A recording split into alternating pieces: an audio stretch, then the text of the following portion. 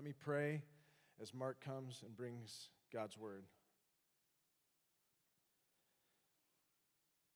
Lord, we wake up this morning, and for those of us that have placed our trust in Jesus Christ, we have great joy. We have great hope. We have great peace. And yet, God, we know that in this world we will have trouble. And you say, take heart, for you have overcome the world. And so this morning, Lord, I pray that your Holy Spirit would move powerfully inside each person in this room. I pray that those that have never called on the name of Jesus this morning would be the day of salvation for them, that you would open their eyes to the truth and beauty of your gospel. For those of us that know the gospel, Lord, that it would be something that would powerfully move us to love, that you would transform us. God, that you would work powerfully in us. And Lord, that we could, for just the next 45 minutes, put aside every distraction, every weight, everything, and just as Mary sat at your feet, that we would just sit at your feet and listen to your word, because you have the very words of life.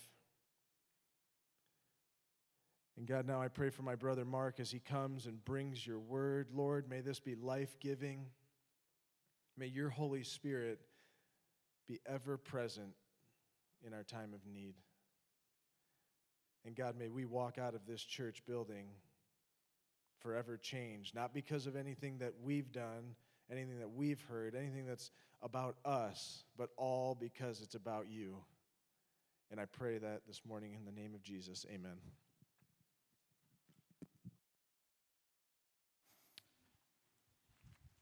Well, good morning. I have looked forward to this moment for a long time, and it's my privilege to be able to open up God's Word with you. I must confess, though, I've been having this series of reoccurring dreams where I'm standing in front of a group of people and I have no idea what I'm supposed to say. So I've got that going for me. But no, really, what a great opportunity. We're going to be in Psalm 91. If you can turn there, Psalm 91. And I'm going to give you a little bit of a little history about myself, since you don't know me, most of you, very well. I don't know you very well. I am an elder of this church. Stacy and I were asked to help plant the church from Gospel City in Mishawaka, and it has been a really amazing time to see the way the Lord has moved. But I'm going to share a little bit just about my life and how it has to do with faith and the journey that God has taken us through. My wife's name is Stacy, and we met in the 5th grade. I was pretty bold back when I was in school, and as we got into high school, our senior year, I thought she looked pretty good, and I decided that I would like to date her. So I said to her, hey, please break up with your boyfriend. I don't know that I used the word please, though. Break up with your boyfriend, and she did. And eventually, I broke up with my girlfriend so that we could date. And yeah, it was good. It worked out okay. But we began dating. 18 months later, me at the age of 19, she at the age of 20, we got married. 3 years later, we have our son Trent. 3 years after that, we have our daughter Courtney. Life in the fast lane, let me tell you.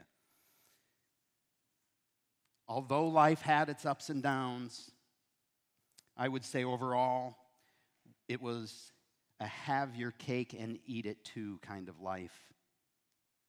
We were involved in a church and put ourselves into opportunities to learn and grow. In my late 20s, I had the opportunity to do an intense Bible study with 3 other godly men. And this study was called Experiencing God by Henry Blackaby and Claude King. If you've never done it, I would suggest you do it. It changed my life. and I learned about what is called a crisis of belief. A crisis of belief is that it does reveal the depth of your faith. And the Lord was laying things on my heart, and this is the crisis. The Lord lays things on your heart that He would like you to do, and then you have to decide if you're going to do them. And so in my crisis of belief, what had happened was the Lord laid something on my life, and it was very, very difficult. But I trusted, and I proved my salvation. I stepped out in faith. It wasn't easy what I did, but God's blessing was real and very obvious. I worked at a small business that my grandfather started many years ago, and my dad purchased it from him, and I purchased it from my dad in 2005. And this is when everything started to change. I don't know if you remember, but 2005 was right at the beginning of the Great Recession. For the next 7 years, we struggled to keep the business alive and to pay our bills. Very difficult times. We had spent all of the money that we had, and the equity in the business and the equity in our home was gone quickly.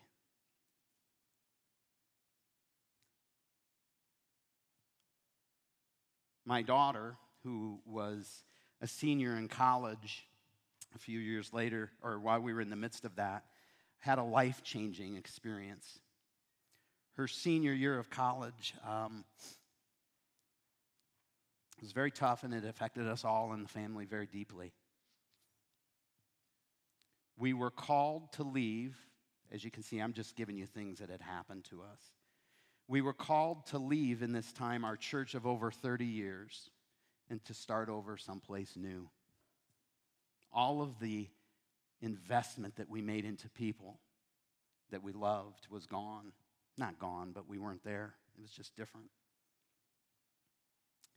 Stacy started having some health issues that were eventually diagnosed as Lyme disease. She needed to start some medication, and we discovered that the medication was $50 a pill, and she needed 1 pill per day, and that was to start out. But a cool God story around that. The doctor, in us just talking with her, she was up in Michigan, north of Detroit, and she ended up giving us samples for almost 2 years. Huge God thing. Our son had an extremely rough experience at the ministry he had worked at for 6 years. After that, I was diagnosed with cancer, and I had a procedure to remove it. About 2 years ago, our grandson was born. And due to complications, he spent 17 days in the NICU. And then finally, last October, I came down with COVID, and I nearly lost my life. I don't tell you this story for you to pity us, nor do I want to communicate that we're stronger or more spiritual or more loved by God than you, because we are not. Many of you, I see the prayer requests. Many of you have gone through worse and are facing life and death situations right now. I tell you this because although these experiences were incredibly difficult, we began to realize that faith in God was absolutely necessary to keep us moving in a positive direction. We were dwelling in the shelter of the Most High. So one final thing before we read this psalm. We must understand that this passage is not saying that we won't go through difficult, painful things. Satan would love for you to believe that God has not kept his promises. And that would certainly lead to us pulling back from God.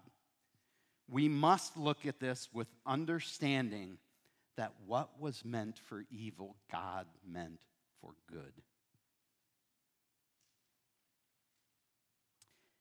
As I read this passage in Psalm 91, follow along with me or close your eyes and meditate on the words of God. He who dwells in the shelter of the Most High will rest in the shadow of the Almighty. I will say of the Lord, He is my refuge and my fortress, my God in whom I trust. Excuse me. Surely He will save you from the fowler's snare and from the deadly pestilence. He will cover you with His feathers, and under His wings you will find refuge. His faithfulness will be your shield and rampart. You will not fear the terror of night, nor the arrow that flies by day, nor the pestilence that stalks in the darkness, nor the plague that destroys at midday. A thousand may fall at your side, 10,000 at your right hand, but it will not come near you. You will only observe with your eyes and see the punishment of the wicked.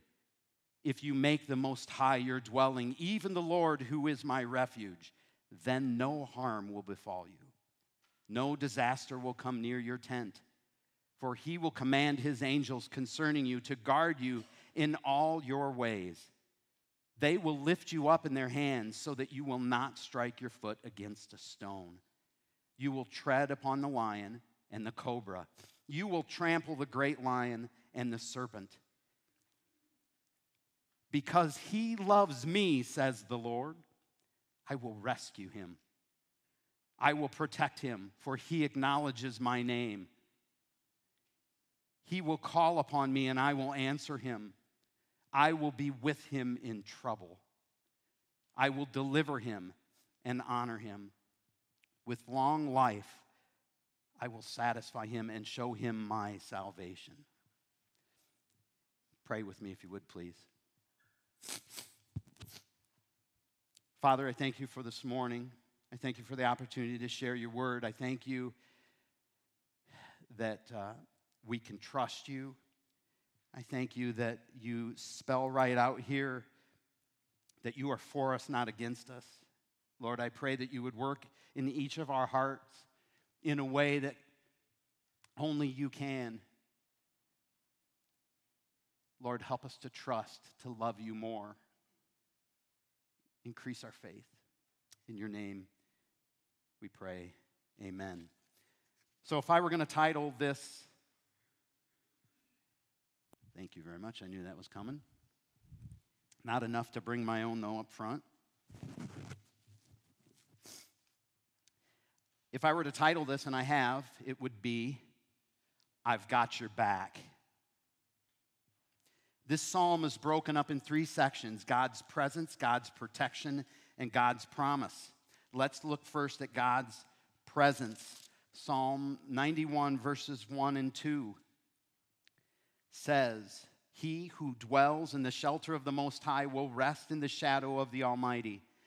I will say of the Lord, He is my refuge and my fortress, my God in whom I trust. So the first question that I would ask is, what does it mean to dwell? Well, really, it's quite easy, right? We dwell in our homes. To dwell is the place we live. But what does that look like as it pertains to dwelling in the shelter of the Most High? You may have some other ones than I'm going to suggest. But I would say, when we dwell, we come to know about God and His character, His attributes. What's He like? Secondly, we spend time in His Word. If we're going to dwell, we need to be in God's Word. We have it available to us. We should study it. We should know it. But we spend time in His Word if we dwell. Next, we have conversations with Him and about Him. If we're going to dwell with Him or in His fortress, we should have conversations with Him. And if God is your dwelling place, then you should have conversations with people about him. This is a big one for me because we encourage each other as we hear what God is doing in the lives of people.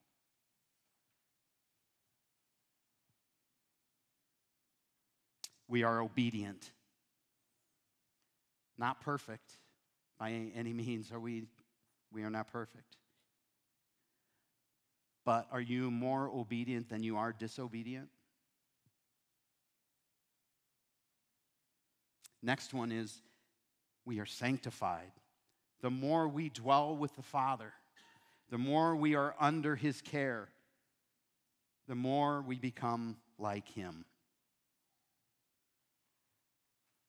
And then lastly, which is really where I want to go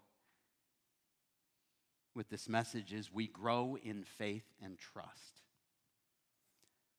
How important is this?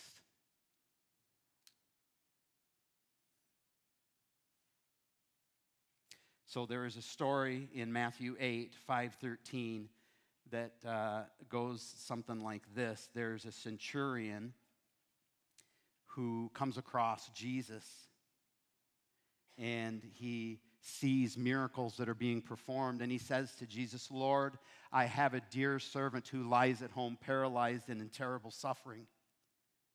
And Jesus said, "Then I will go and heal him." And he says, "Lord, I do not deserve to have you come under my roof, but say the word and my servant will be healed. For I myself am a man under authority with soldiers under me. I tell this one, go, and he goes, and I say to that one, come, and he comes. I tell my servant, do this, and he does it." Jesus said of a centurion soldier, "I have found no one in Israel with such great faith, that he believed he could send one of his servants, one of his disciples, to his servant at home, showed incredible faith. And Jesus said, go. It will be done as you believed it would." And if you look in Matthew 8, you'll see that it said, and at that hour, his servant was healed. God finds faith so important that he even uses others' faith to impact us directly. That is amazing. When your faith is low, others come and fill it. I know you've experienced that. I've experienced it. I'll tell you more about that.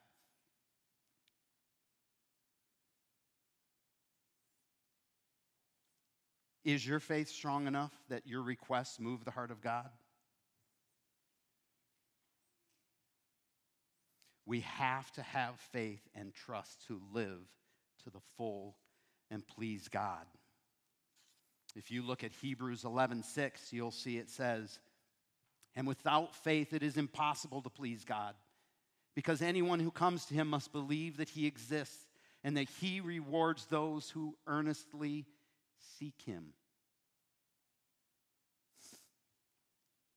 Now, this is for everyone who dwells. Men, women, girls, boys, young ones. Don't miss this. Faith is for all ages. Faith isn't just an adult thing. God works in the heart of children. Young ones, you need to understand that God wants to work in you and through you so you can glorify him and bring others along who need him. Remember the young boy David who took out Goliath and became a king. You can and you will impact people for Christ if you dwell. So the question is, what characterizes your life? Are you dwelling or just visiting? This psalm was written for those who dwell. This is a song of encouragement. And that's what I want to do today, is I want to encourage you. It is for those who believe and call Jesus their Lord and Savior. And the psalmist has described God with 6 different names in the first 2 verses: Most High, Almighty, Lord, Refuge, Fortress, and my God. Spurgeon said this: to the men who dwell in God, the most evil forces become harmless.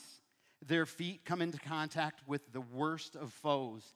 Even Satan himself nibbles at their heel.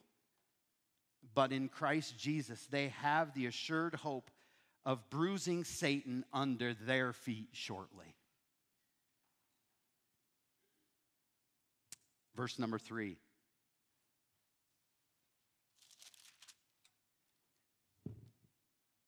It won't all take this long. Surely he will save you from the fowler's snare and from the deadly pestilence.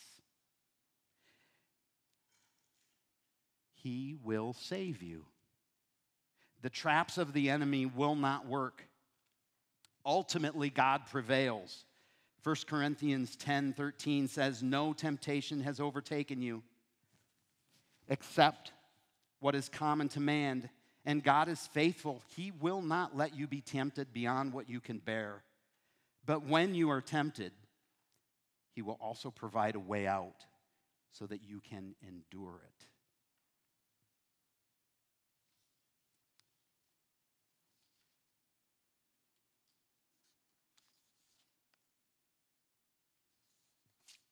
Secondly, God's protection. Verses 4 through 13 speaks of this. He will cover you with his feathers, and under his wings you will find refuge. His faithfulness will be your shield and rampart. This brings thoughts of a mother bird, right? We have a nest right outside our window. You could see the eggs in it. You could see the mother come and sit on the eggs. You could see the hawks in the tree. My wife would go outside and try to scare the hawks away because she didn't want to see the hawks go after the eggs, but the mother would try and protect those eggs. And this is saying right here, he will cover you with his feathers, and under his wings you will find refuge. His faithfulness will be your shield and rampart. God is faithful to bring us under his wings and cover us.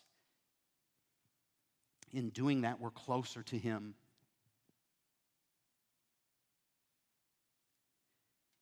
His faithfulness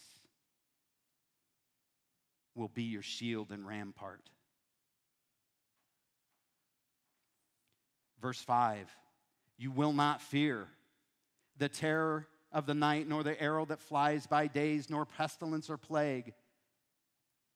Thousands may fall at your side, but it will not come near you.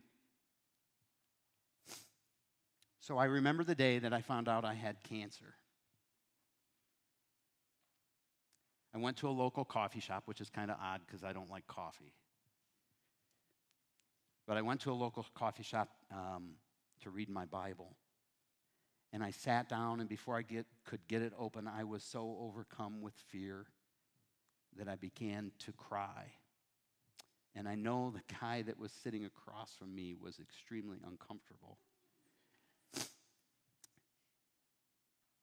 But I struggled to stay in control. I was allowing my circumstances to dictate my emotions and thoughts. Now, it's not bad or wrong to cry or even fear. But when fear is debilitating, then we aren't dwelling. Jesus had fear. In the Garden of Gethsemane, he asked God to please let this cup pass from me. Why would he do that? He was fearful. Scripture says he sweat blood. He asked his disciples to pray with him and pray for him, and they couldn't do it.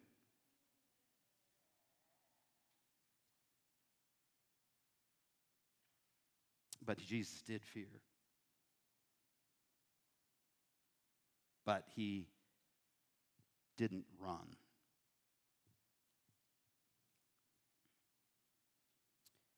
Verses 9 and 10 and 11 and 12 say this: if you make the Most High your dwelling, no harm will befall you, no disaster will come near your tent. For he will command his angels concerning you to guard you in all your ways. They will lift you up in their hands so that you will not strike your foot against a stone. Certainly, we would all agree that many bad things can happen to those who dwell. But we need to understand and believe that God is in control. This whole chapter speaks about God being in control and his sovereignty. That is so key for us. Verse 13, he empowers us and makes us victorious. You will tread on the lion and the cobra. You will trample the great lion and the serpent. Jeremiah 32:17 backs this up by saying, sovereign Lord, you have made the heavens and the earth by your great power and outstretched arm. Nothing is too hard for you.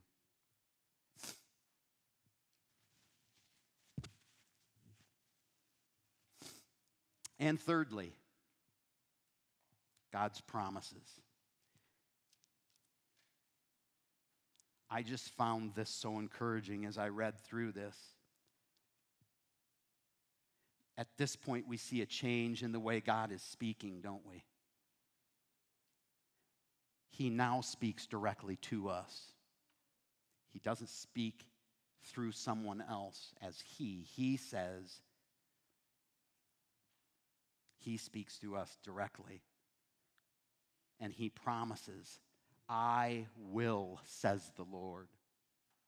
And what is the basis for this promise or these promises? It is because he loves me.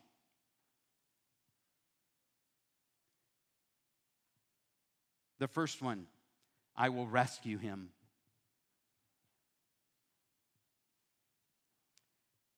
I will protect his name, I will protect him, for he acknowledges my name. I will answer him.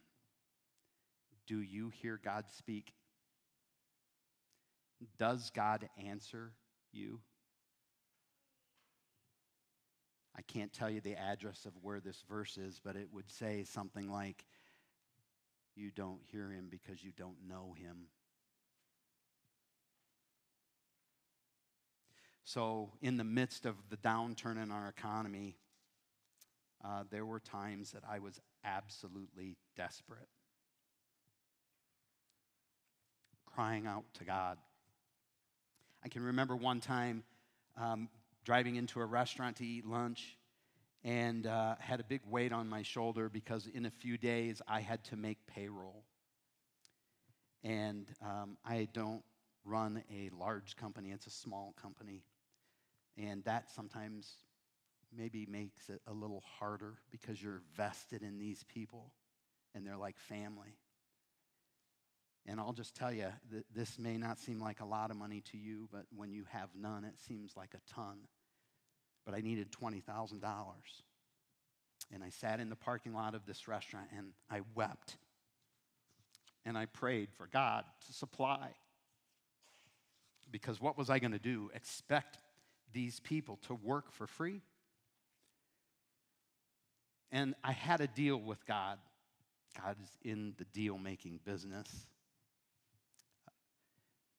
My deal was, if you will be very clear with me, I will give glory to your name to everybody that I talk to. And he decided to take me up on that.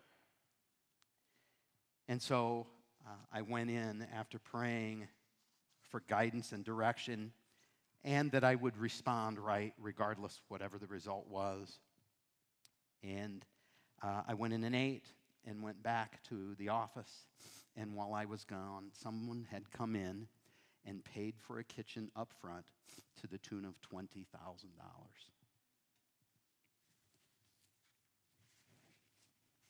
And so guess what I did? I told everybody at work. The majority of people at work weren't believers. How can you explain that? Well, you could maybe say it's coincidence, but I don't believe that at all. That's God answering me. The next one was, I will be with him in trouble. The day that I went into the hospital, I woke up. I said to Stacy, because it was long enough, I should have been done with this whole COVID thing. But the day that I went into the hospital, I woke up that morning and I said to her, I think we're in trouble.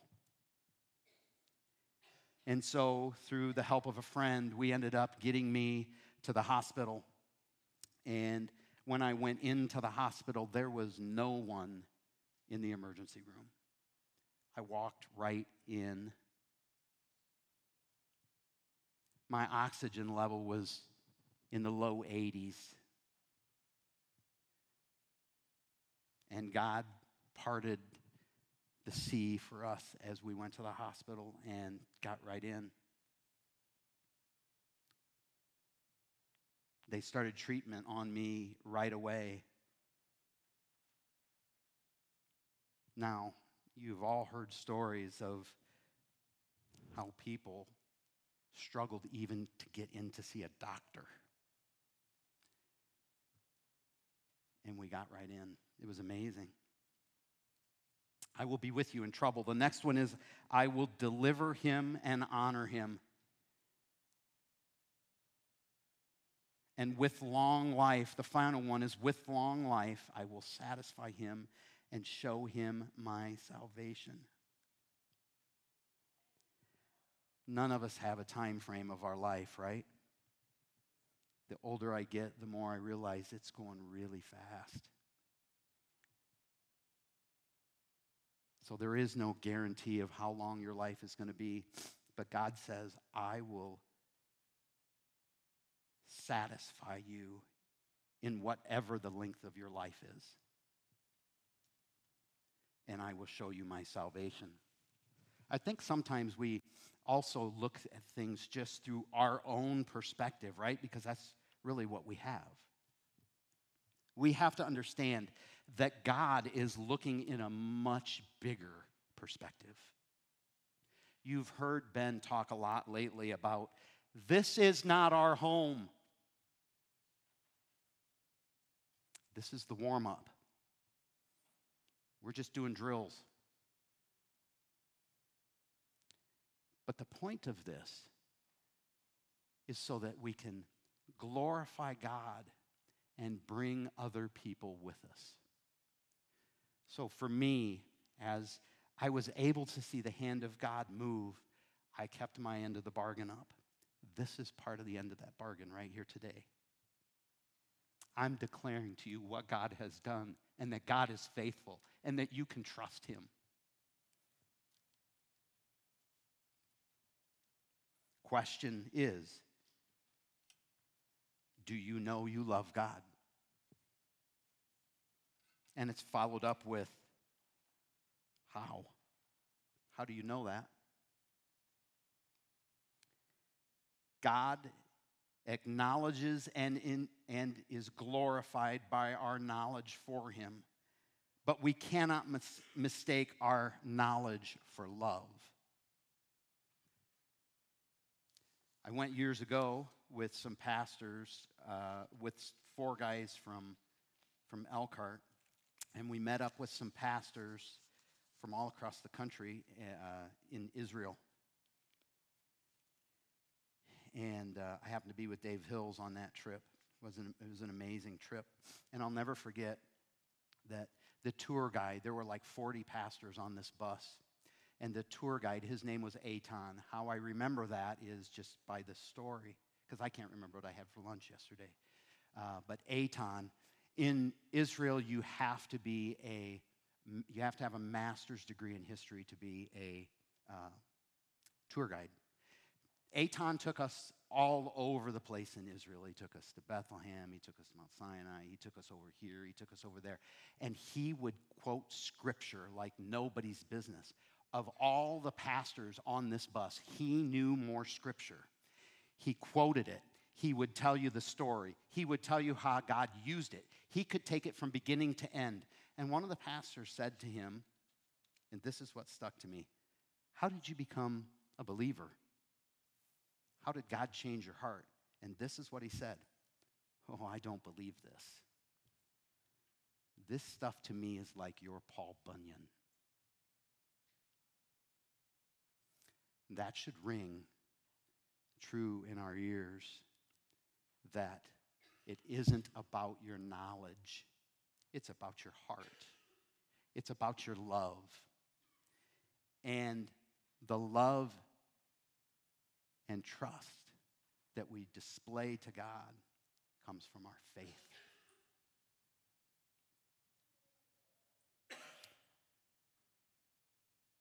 Pray with me. Lord, thank you for your word. Thank you that you didn't just put us here in this earth and say, try to figure it out, but you've given direction. You've given us an ability to find you through your Son. And not only did you give us the ability to find you through your Son, but then you have protected us. You are our refuge.